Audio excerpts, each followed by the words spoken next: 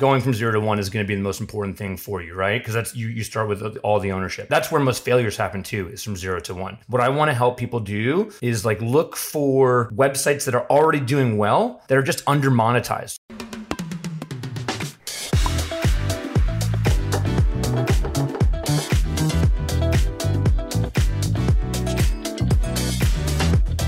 Alrighty, guys, we are back again with another episode here at the Building Blocks Show. Today, I'm joined by a really special guest, James Camp, who I actually had the fortune of running into at a house party in Beverly Hills like a few months ago. And I was like, holy crap, you're much taller in real life. James is a serial entrepreneur with 3 exits, and he calls 1,000 failures, which I love because no one really talks about the failures. Sure. Thank you for coming on. Thanks for having me, man. It's interesting when the internet and real life worlds collide. Like you said, we ran into each other at this house party in Beverly Hills, and now like I feel like I actually know you, and so like it makes it a lot easier to connect through a Riverside chat. So thanks for having me, man. Things are so easy to slip in like text conversations because you don't get the tone, you don't get the intent, and it's like finally getting me. I'm like, damn, this guy's cool. I actually like talking, and we just talk for hours. Appreciate it. But the reason why I want to invite you to my show, and I'm doing a show where I'm interviewing incredible founders, operators, and marketers to break down how they do things, and the things that I think you do the best, and why I follow you on Twitter was flipping digital properties, which, you know, everyone's like, yeah, I do Facebook ads, I'm an SEO specialist, but no one really talks about flipping digital assets. How would you even think about getting to that place? I mean, so it was really just by chance. I think that like when you look at flipping, it just comes from the context of like, am I good at marketing, right? Because everyone's like, well, what do you do to flip these websites? You're just doing better marketing or better monetization. And so for years I did marketing consulting for growth and for monetization stuff. And then I spent a little bit of my life playing in mergers and acquisitions. And I looked at what people were doing with these larger private equity roll-ups and these sort of value-added PE deals. And I thought, whoa, this is really an opportunity to do this a lot more. The first website I flipped, you know, I didn't think of it as website flipping back then, was, I don't know, like 12 or 13 years ago, something like that. I mean, maybe more. It just has become really obvious that there's a really good opportunity for like flipping these smaller niche content websites, and then a larger at scale doing some e-commerce stuff as well. And it's just easier to start from like 1 rather than starting from 0. Like if something has momentum, you could scale up to 2. You can scale up to 3. Is that right? 100%. Yeah. I mean, my thought is this: is like going from 0 to 1 is the largest sort of alpha that you'll gain. If you're looking at equity and you're talking about sort of getting the most out of your equity, going from 0 to 1 is going to be the most important thing for you, right? Because that's you start with all the ownership. Candidly, though, that is where when I talk about 1,000 failures, that's probably a drastic under exaggeration, right? Like, is that that's where most failures happen too, is from 0 to 1. And so if you can take something to your point with momentum, it's a lot easier to look at something and say, hey, how do we make these small changes and make it better? Than it is to say, like, how do we get the momentum from going from nothing? I think you can apply that to most things in life as well, to be straightforward. Oh, absolutely. I've always started brands from scratch. Every single brand I've done came from, I made the LLC, I made the bank accounts, like that's early. And I'll tell you, 99% of them fail. And, you know, maybe the product wasn't right or the market wasn't right. There just wasn't PMF. But the risk is so high at that 0 to 1 stage that it makes sense to optimize what's working. I do want to get a little better understanding of like, how do you approach what properties do you look at? Because, sure, you know, like this kind of brings me back to like real estate. Like when people like, I'm going to do a fixer upper and fix up, what are you looking for? Sure. So I think that the approach that I try and teach and preach about is a little bit different than sort of the approach I take myself these days. And that's just because I've had my hands dirty so many times. I'm a little more confident in what I can do for myself or someone like you can do. But when you're sort of newer to this, I think you need to be a little less risky. So speaking of properties, I bought a house in 2020, like mid-pandemic. I had just sold this strategy firm and I was like, I got a little money. Let me be a real estate investor. And I bought this house that was a total tear down, added a floor, added a bedroom, added a deck, added a bathroom. everything, took it down to the studs. And it was the most work of my entire life for the amount of capital that I risked. And it was a total nightmare.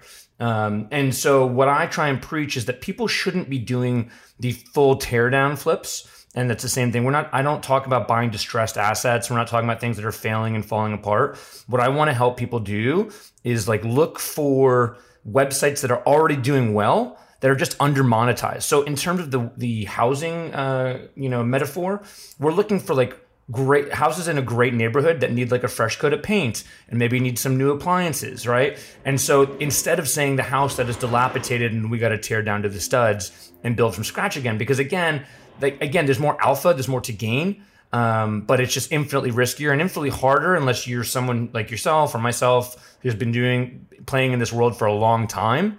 It's easier to sort of take something that just needs like a new coat of paint, like I said, some new appliances. And if we're talking about real estate, raising the cap rate, right? Like raising the rents for its costs, against its costs. And that's sort of what I preach. What are some of the monetization channels that you see a lot of these properties have, and what are some of the things that they're missing? Sure. So I think a lot what I talk about is content websites. Right. And that's just because you as an e-commerce founder can recognize the complexities of scaling an e-commerce brand. And it's just the margins start to make sense at scale, but it's really tough when you're a one-person team and doing only a couple $1,000s a month in revenue in e-com. You're doing fulfillment, shipping, customer service, all the above. But one thing that I realized is a lot of websites that are out there, passion project blogs, things like this, they use the lowest hanging fruit in terms of monetization, which happens to be AdSense. Yeah. Right? Everyone knows Google, everyone knows AdSense. So you place one line of code on your website and you make money. It's great. It's beautiful. We've all done it. Candidly, though, AdSense really is that lowest hanging fruit. And I want to remind people that it is a broker. They are brokering ads between advertisers and you, a publisher, right? So they're taking like a 40% VIG on that. So there's a great opportunity. I always tell people, you see a website that uses AdSense, check out something like Mediavine or Ezoic or AdThrive, which are more like ad ops agencies. I call them premium ad networks. They're not. But basically, they set up things called like header bidding. So all these ad networks are bidding against each other for placement on your website. They optimize for you. And then there's a great opportunity with affiliate marketing as well. And that's just going more direct to the advertiser and taking a commission on what you sell. And then I think if you really go at scale, what you're seeing en masse with the big brands and like big private equity deals is connecting it to consumer packaged goods possibly, right? And like you have these massive companies and SaaSes that are buying media brands, that are buying these content brands and plugging them in. You saw HubSpot buy The Hustle. Equinox has Furthermore, which is their magazine. MedMen, I think, is Ember, which is their magazine for the dispensary. So I think owning media, if you can own the back end of it, the back end monetization, can be massive for everyone from, mom and pops to multi-billion-dollar corporations. Yeah, I'm definitely seeing a lot of these media play now. It's with how restrictive it is to do paid ads, content sites, and I mean, people are always going to be Googling. 100%. But there's just so much more competition, so it makes sense to be acquiring these properties to stay top of mind. And if you're the one buying these things when they're smaller and you're able to flip into selling it to one of these gigantic companies, that's a huge flips. Which brings me to my next question. What is the craziest flip you've seen? Doesn't have to be yours, but anything that... I can tell you. It's not mine. It's the guys from Rocket Internet. Right. And so for everyone who doesn't know, Rocket Internet is these like three German brothers. They sort of build copycat websites in different markets. And so, and I don't want to butcher the story, so anyone can go look it up if they want. But essentially, eBay had not gone into eBay Germany yet, had not done that market. So Rocket Internet brothers went and built eBay Germany, and in 3 months, I think sold it to eBay for $90 million. Right. And so, and they obviously got it going and got it moving. Right. But then they just went to eBay and sold to them for, I think, $90 million. So my point is that like part of this is trying to be a little bit strategic for your acquirer. Because I think that if you can build something really cool or buy something cool, there's more upside on the sale. I'm working on a consulting agreement now, or just signed a consulting agreement with a very large venture-backed company that is buying Instagram profiles. And they're going to buy up these Instagram profiles, and they're not even going to change the Instagram accounts to their accounts. They're going to continue to just keep them completely agnostic of their brand. And conceptually, the idea there is that they just want to start owning the media. They want to start owning the narrative. And so when they won't do promoted posts on there, they won't do ad-like posts. They will just make sure that the people in the photos are wearing their clothing, right? And they'll just make sure that very organically, the people in the photos on the Instagram accounts will be wearing their brands. And so they're gonna, that's a perfect example of them owning the back end. So that's not a flip for them, but that's a perfect example of like one person owning something. There's probably someone selling shout outs, making $5,000 a month off this Instagram account. And now this $1 billion company is going to buy it and it's going to be worth so much more to them. So anyway, that's a little tangential, but I think is interesting to go along with that. Yeah, I mean, I've seen this a lot. Even back in the days, like 2013, when I was really heavy into Instagram, a lot of big companies would buy these as a new publication channel. Like it's their content website. And it makes sense for like a company, like a designer brand, just constantly getting your clothing in front of people's eyes. It's more than enough than selling a shout out for $4 or $5 like more than enough. Absolutely. That's sick. I love the eBay story, and it really shines light onto like how there's so much opportunity in different markets. If you just take a concept that works well in America or like in Asia and bring it to Europe, I've seen so many people do that. Some really good examples out of China are like brands or concepts that work really well in the US. They just made it Chinese or they merge it into a super app, and they're unicorns. They're unicorns that you've never heard of that are like a Instagram and an Amazon merged together. And they're like, yeah, it works. So something for the viewers of this podcast to listen through is like, whenever you think of a business opportunity, whether you buy or you want to build from scratch, if you know that there's a market that needs it outside of where it currently exists, there's always an opportunity. I'm hearing so much development in Africa. Like no one ever talks about what's happening in Africa or in Eastern Europe. So much is getting built right now, but a lot of them do exist out here already. And the more that's happening in the US, the more you can do it outside.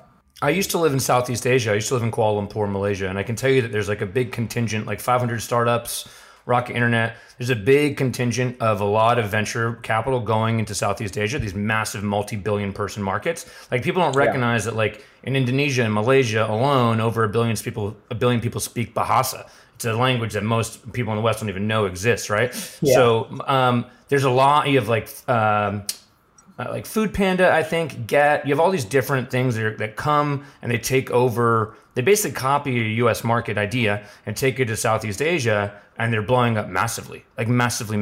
So you're spot on. I'm a firm believer in that. I'm a firm believer that there's like an opportunity. Competition also doesn't scare me at all. Not because I'm like such a monster, but because competition like implies there's a healthy market. There's like a healthy product market fit. There's demand. So I'm agree with everything you just said.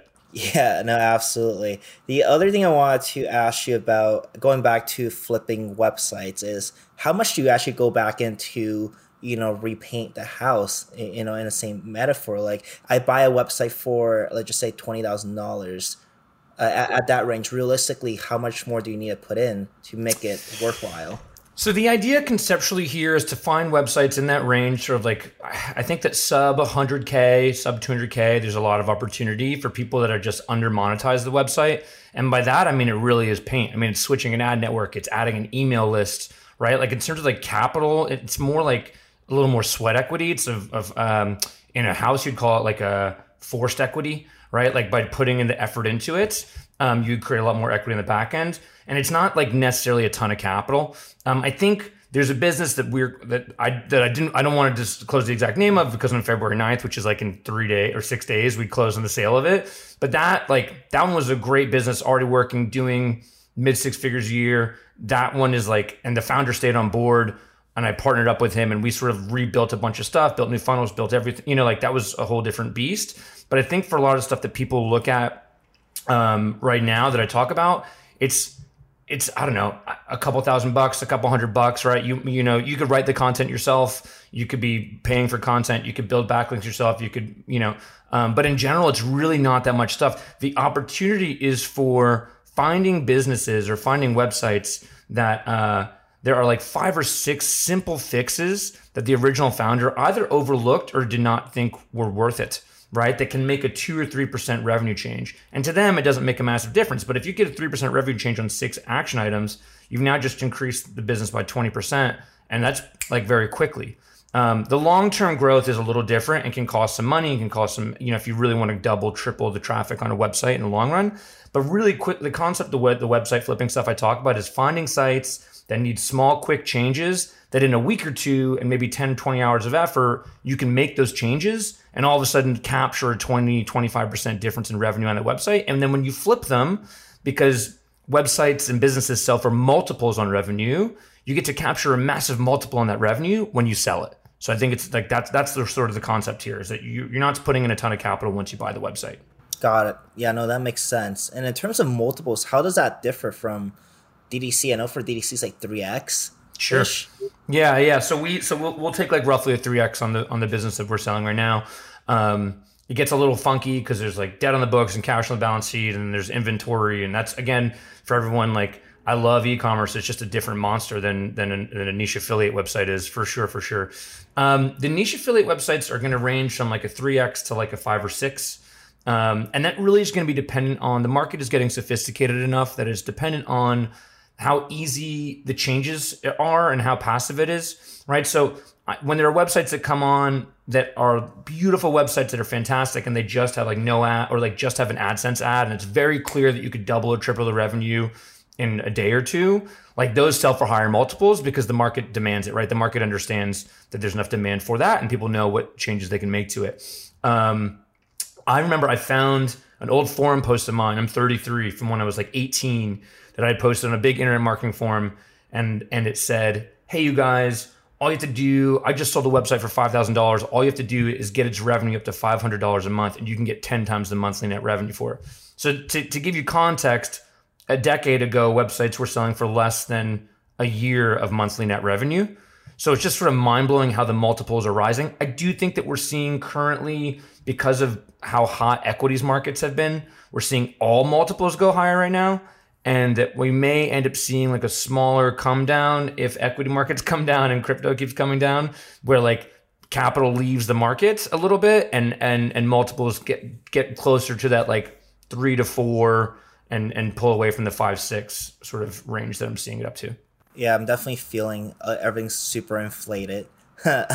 Raw materials, consumer products, gas, and everything else on even like the asset side. They're just. Have you seen watches prices? I looked at this chart of a watch. I'm like, Jesus Christ! I could have just bought a couple of those and be rich. It's funny because I've had a couple wins in the past couple of years where I've been like, I'm going to buy myself a nice watch. And I just wear a Whoop, right? I'm not wearing a nice watch.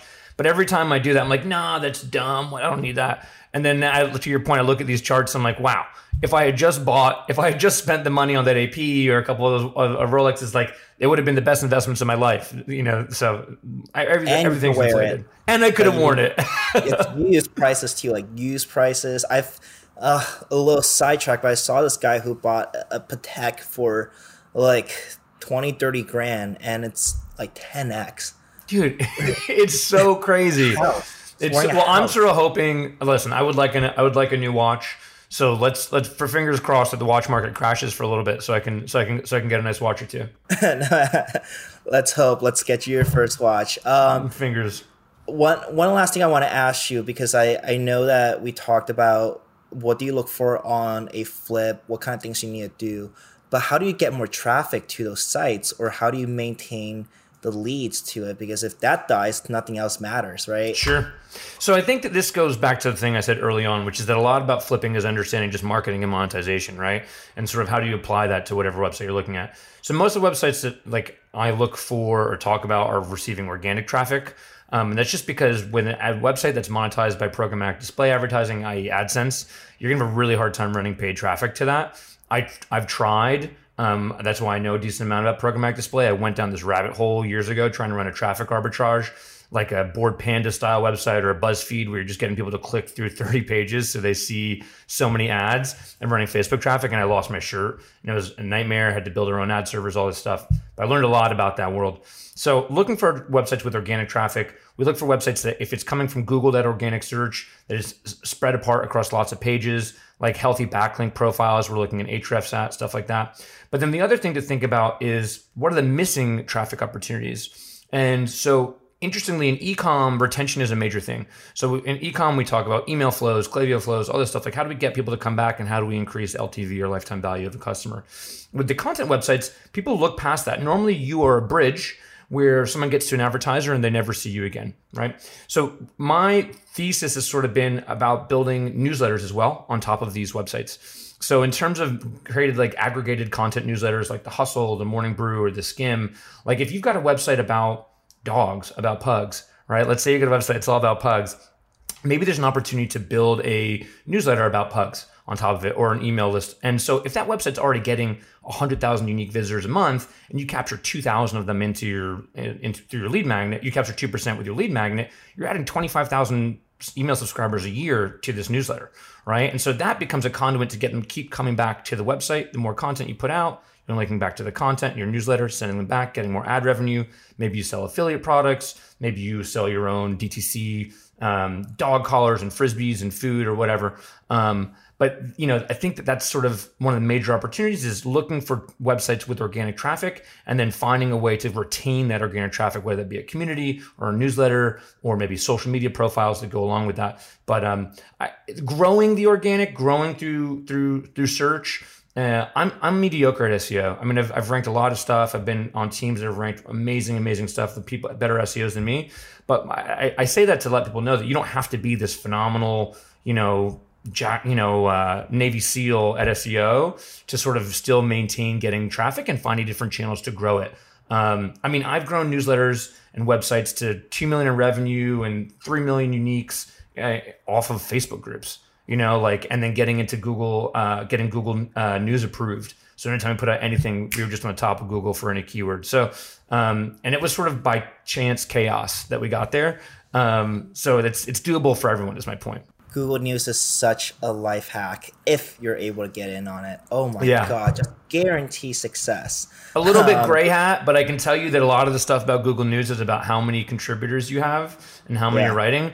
And I will tell you that there are people that we definitely had writers that worked for us, but I also had several pen names on other websites before, right? So Google wants to see that there's lots of people writing, and I think lots of journalists have pen names anyway, where they're writing under multiple pseudonyms. So it's a good little gray hat technique in terms of getting Google News approved. Good call.